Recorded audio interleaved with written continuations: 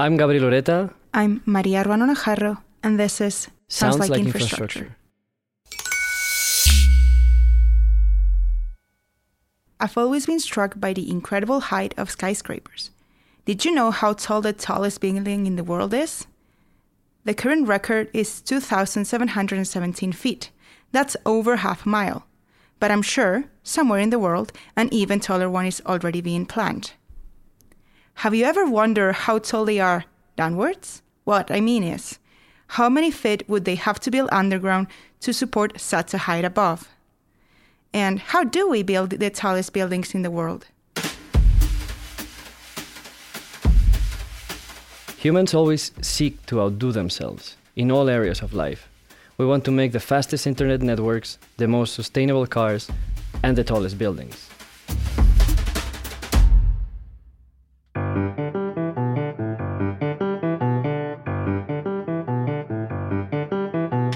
The first building that can be considered a skyscraper was the Home Insurance Building.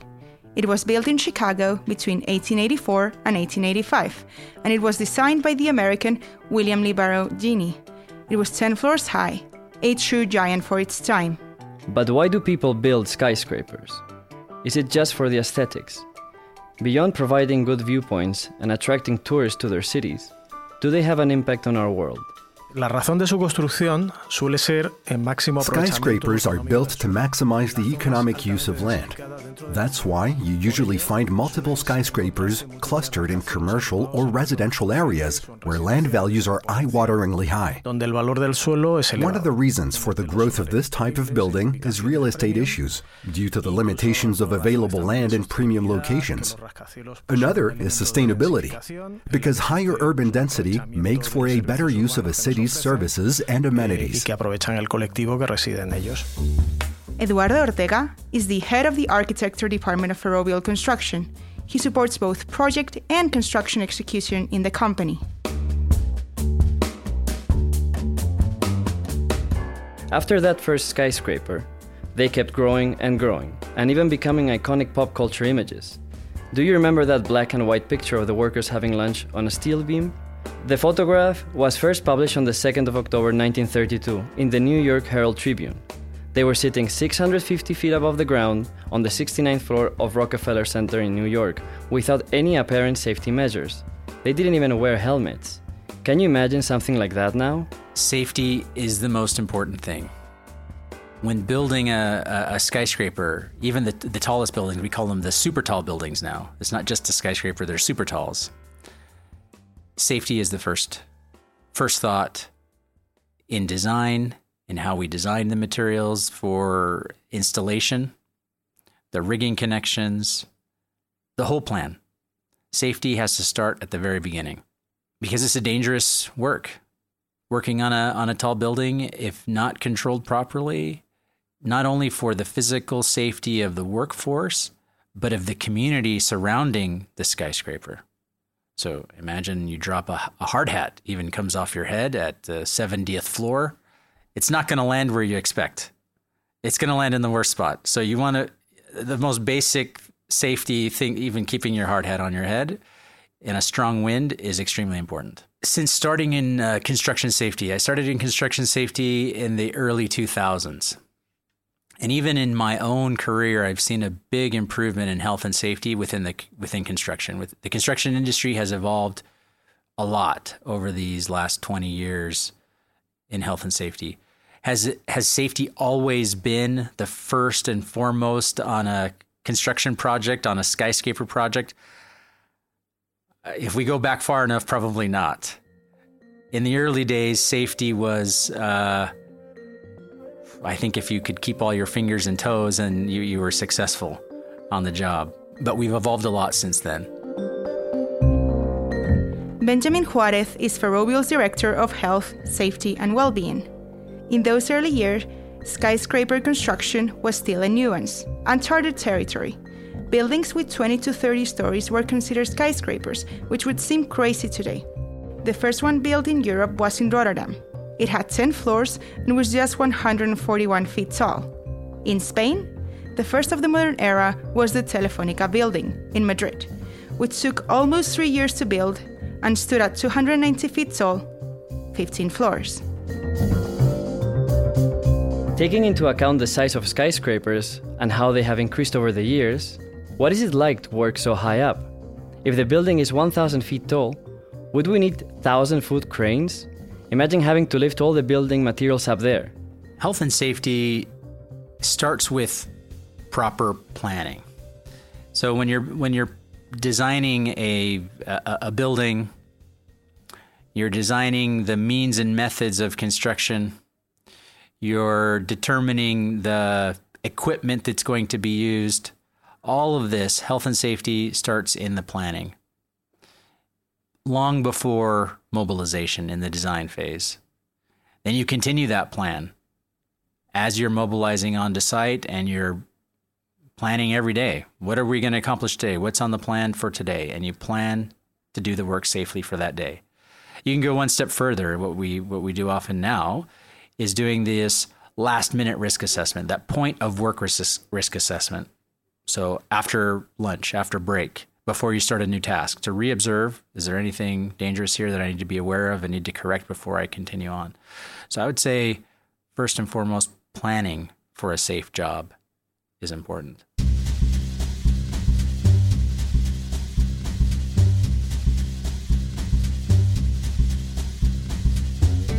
There are tens of thousands of skyscrapers around the world.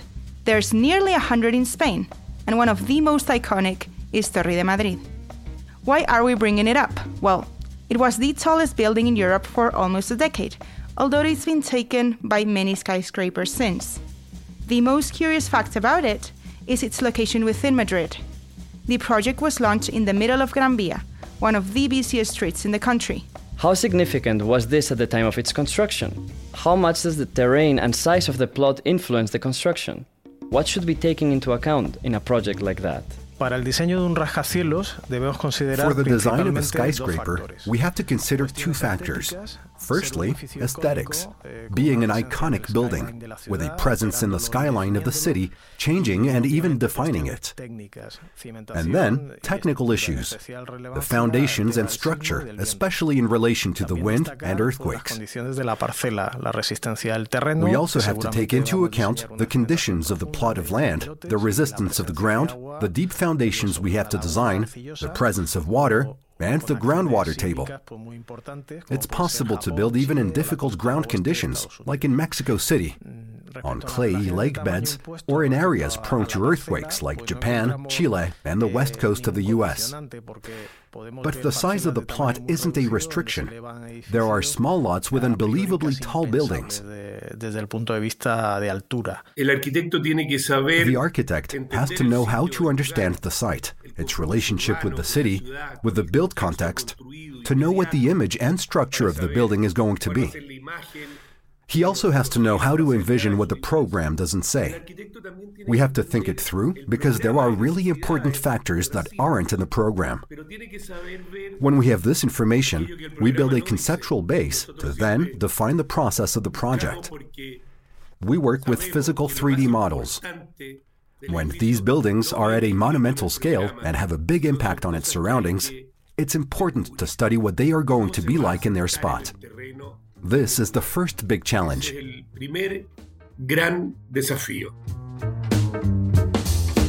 Jorge Iglesias is an architect and professor at the University of Chile, and he also runs an office in Santiago specializing in public architecture. Skyscrapers are built almost everywhere in the world. In New York, Barcelona, London, Dubai. There are more and more of them, but they are definitely not all built in the same way. How a skyscraper is built is always influenced by its surroundings. I have an architect's way of seeing the world. In the high-rise buildings that we have made in Santiago, I noticed that the news reports on them talk about the height of the building, how much reinforced concrete, glass, and iron were used, the speed of the elevators, the size of the water tanks, and the curtain walls. And these figures might impress the public since they are huge numbers. but they are not what truly matters. The building could be garbage. Sometimes I read its floor area is equal to a soccer field. What an enormous building! But the greatness of a building isn't defined by the amount of concrete, the tons of iron, or the speed of the elevators. It comes from the architect's vision and design, how it fits into the city and its uniqueness. Buildings like the Seagram's building in Chicago was designed to be extraordinary. What matters is how it reaches the ground, the finishing touches, how it connects with the nearby buildings. The Ford Foundation building in New York has an interior patio with its own microclimate, so that workers are happy and comfortable. For a truly great building, you need great ideas, not just to manage the construction and structural aspects. No solo manejar los aspectos constructivos y estructurales. Both the aesthetic and the technical aspects are important. From the influence of the area to the way the skyscraper can change, for example, the wind flow. Al construir en un entorno urbano definido, By building in a defined urban environment, we are altering the face of the city, the skyline. These changes also affect the local climate. Of course, building large blocks of concrete, glass, and steel can redirect the wind, especially the horizontal currents that collide with the building. The air is forced to rise or fall, to escape, and these currents affect pedestrians. Depending on how the buildings are positioned, wind phenomena or wind corridors can be created in the streets, like the Venturi effect, when a narrow street creates a kind of tube with higher wind speeds. There can be other consequences too, like heat islands. During summer, when the temperature goes above 100 degrees Fahrenheit, the heat gets trapped in the asphalt, and high-rise buildings stop it from cooling down at night. That's why areas with large concrete megastructures are so much hotter. In areas with lots of these skyscrapers, the ground gets really hot, and when this is combined with things like traffic or nearby industrial activity, it can end up producing thermal inversion. That's when the cooler air is below, near the ground, and the warmer air is above. It's an anomaly that creates a kind of lid that prevents the air from rising upwards and dispersing pollution. In Spain, we call this smog a beret because of how it hangs flatly over large cities, particularly in the morning.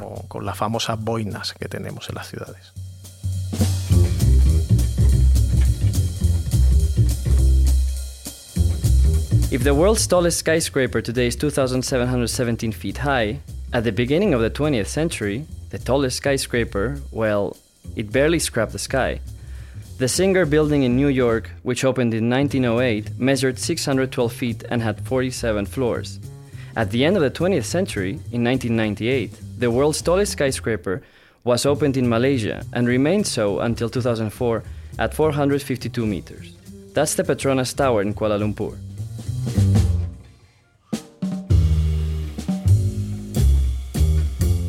We're always describing skyscrapers talking about feet up, towards the sky, but how far down does the skyscraper go? It's like a tree. You don't see the magnificence of its roots.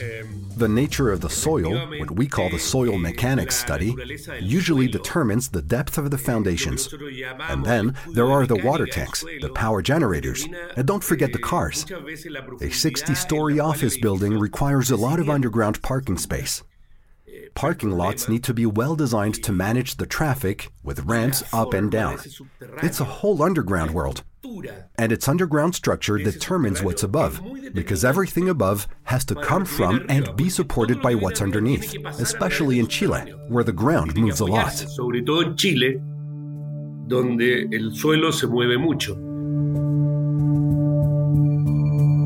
The issue of security, with the evolution of technology and companies prioritizing it, has become essential throughout the entire construction process of the skyscraper. But surely, there is a moment when things get more tense. That point of no return, when everyone needs to keep their eyes wide open to avoid mistakes and safety breaches. So as a building is getting taller, the safety provisions are becoming more evident, right? When you're 10 feet off the when you're 5 meters off the ground, as opposed to when you're 400 meters off the ground, right? It makes a big difference. And so the safety requirements become even more evident. But I would say that the safety doesn't shouldn't change whether you're 2 floors or 70 floors. The precautions must be the same. One of the things that's very important in the building in a major city, skyscrapers are typically built in major cities, in urban areas where there's a high dense population. And so always considering the effect the construction, the building construction will have on the public.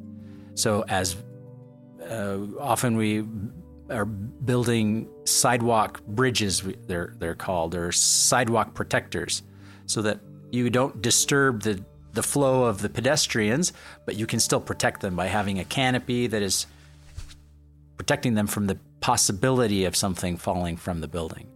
But you make sure that nothing falls from the building. So it's as a secondary measure to have these protections for the public.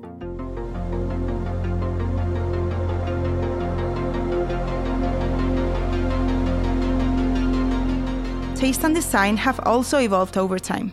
The details, the aesthetic of the buildings, everything related to clothings. Some ooze luxury and status, while others blend with the environment. But what they all have in common is that there's life within their walls. When you make a skyscraper or any building, you have to think about how it's going to shape the urban fabric, how its design will relate to the context around it. The way it reaches the ground is very important. There are some buildings where it's just bam, they're there, towering above the street.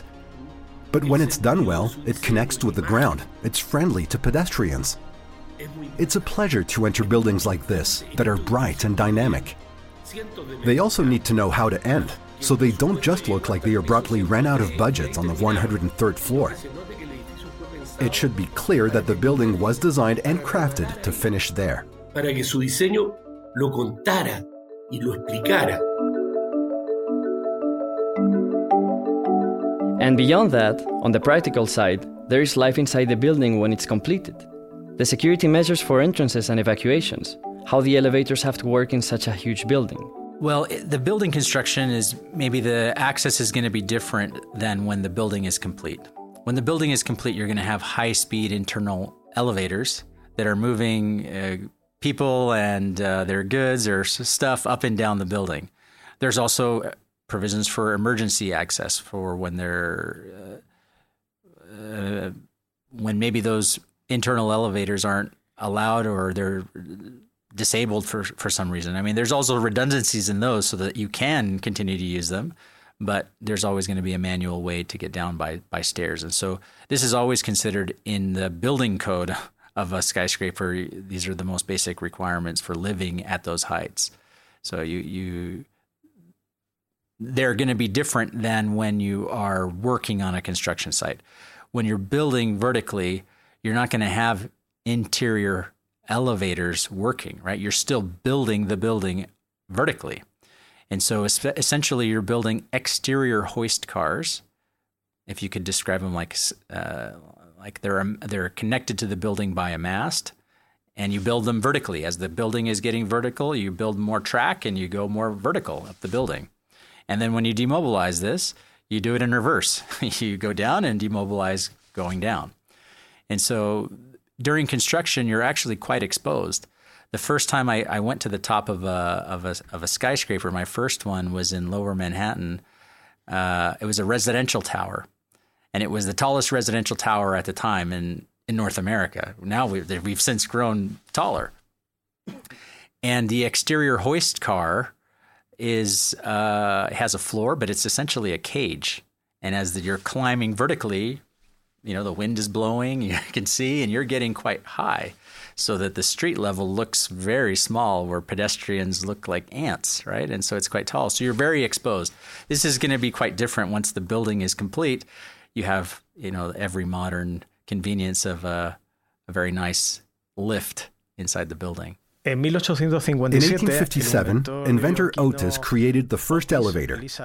This was crucial in enabling the vertical expansion of cities and the development of skyscrapers. Elevators defy gravity by reaching great heights, but the taller the buildings, the faster the elevators need to be. The fastest in the world are in the Shanghai Tower in China, which are around 20 meters per second, which translates to 74 kilometers per hour. That's about 13 times faster than a normal elevator in a residential building. But speed doesn't solve everything. You also have to manage the flow of people, especially at rush hours. So, software is used to predict when and where people will be moving. That way, the elevators can be positioned strategically to reduce waiting time, travel time, and energy consumption. When the button is pressed, the closest or most suitable elevator will respond. El edificio que nosotros hicimos. The building we made for Telefónica in Plaza Italia is right in the heart of Santiago, where you will find 3 of the city's most important parks. It was a huge challenge, but the challenge was more than just making a building that would stay up, that could survive earthquakes, and that could work efficiently. It was so much more than that. Firstly, it's recognizing where the building is. It fits with the plaza, connects with the buildings on Providencia Avenue and on Bustamante Avenue. In the original version of the building, the first floor was much more open than it is today. It used to be the tallest building in Chile. And after the 1993 bombing of the World Trade Center underground parking garage, Telefónica decided it didn't want so many people to pass underneath the building. A public project has to be a gift to the city. It has to contribute and improve its location, not just efficiently house Telefónica offices. It has to be a building that is loved and admired. That is considered as a contribution.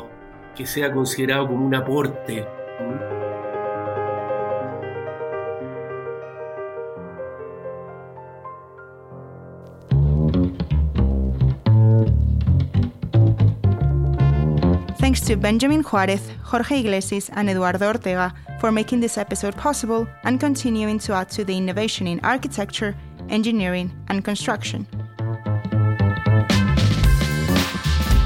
Sounds Like Infrastructure is a collaboration between Ferrovial and Yes We Cast. Our team includes Francisco Izuzquiza, Alberto Espinosa, Sergio F. Núñez, Luciano Branca, Kevin García King, José García Guaita, Arantxa Gulías, Claudia Castañón Piqueras, Bethany Ashcroft, Fátima Gracia de Vargas, María Ruano Najarro, and me, Gabriel Ureta. If you want to keep learning, I've got good news for you. There's many more great episodes of Sounds Like Infrastructure, and you can also check out our blog. I'm María Ruano Najarro, and this is Sounds Like Infrastructure.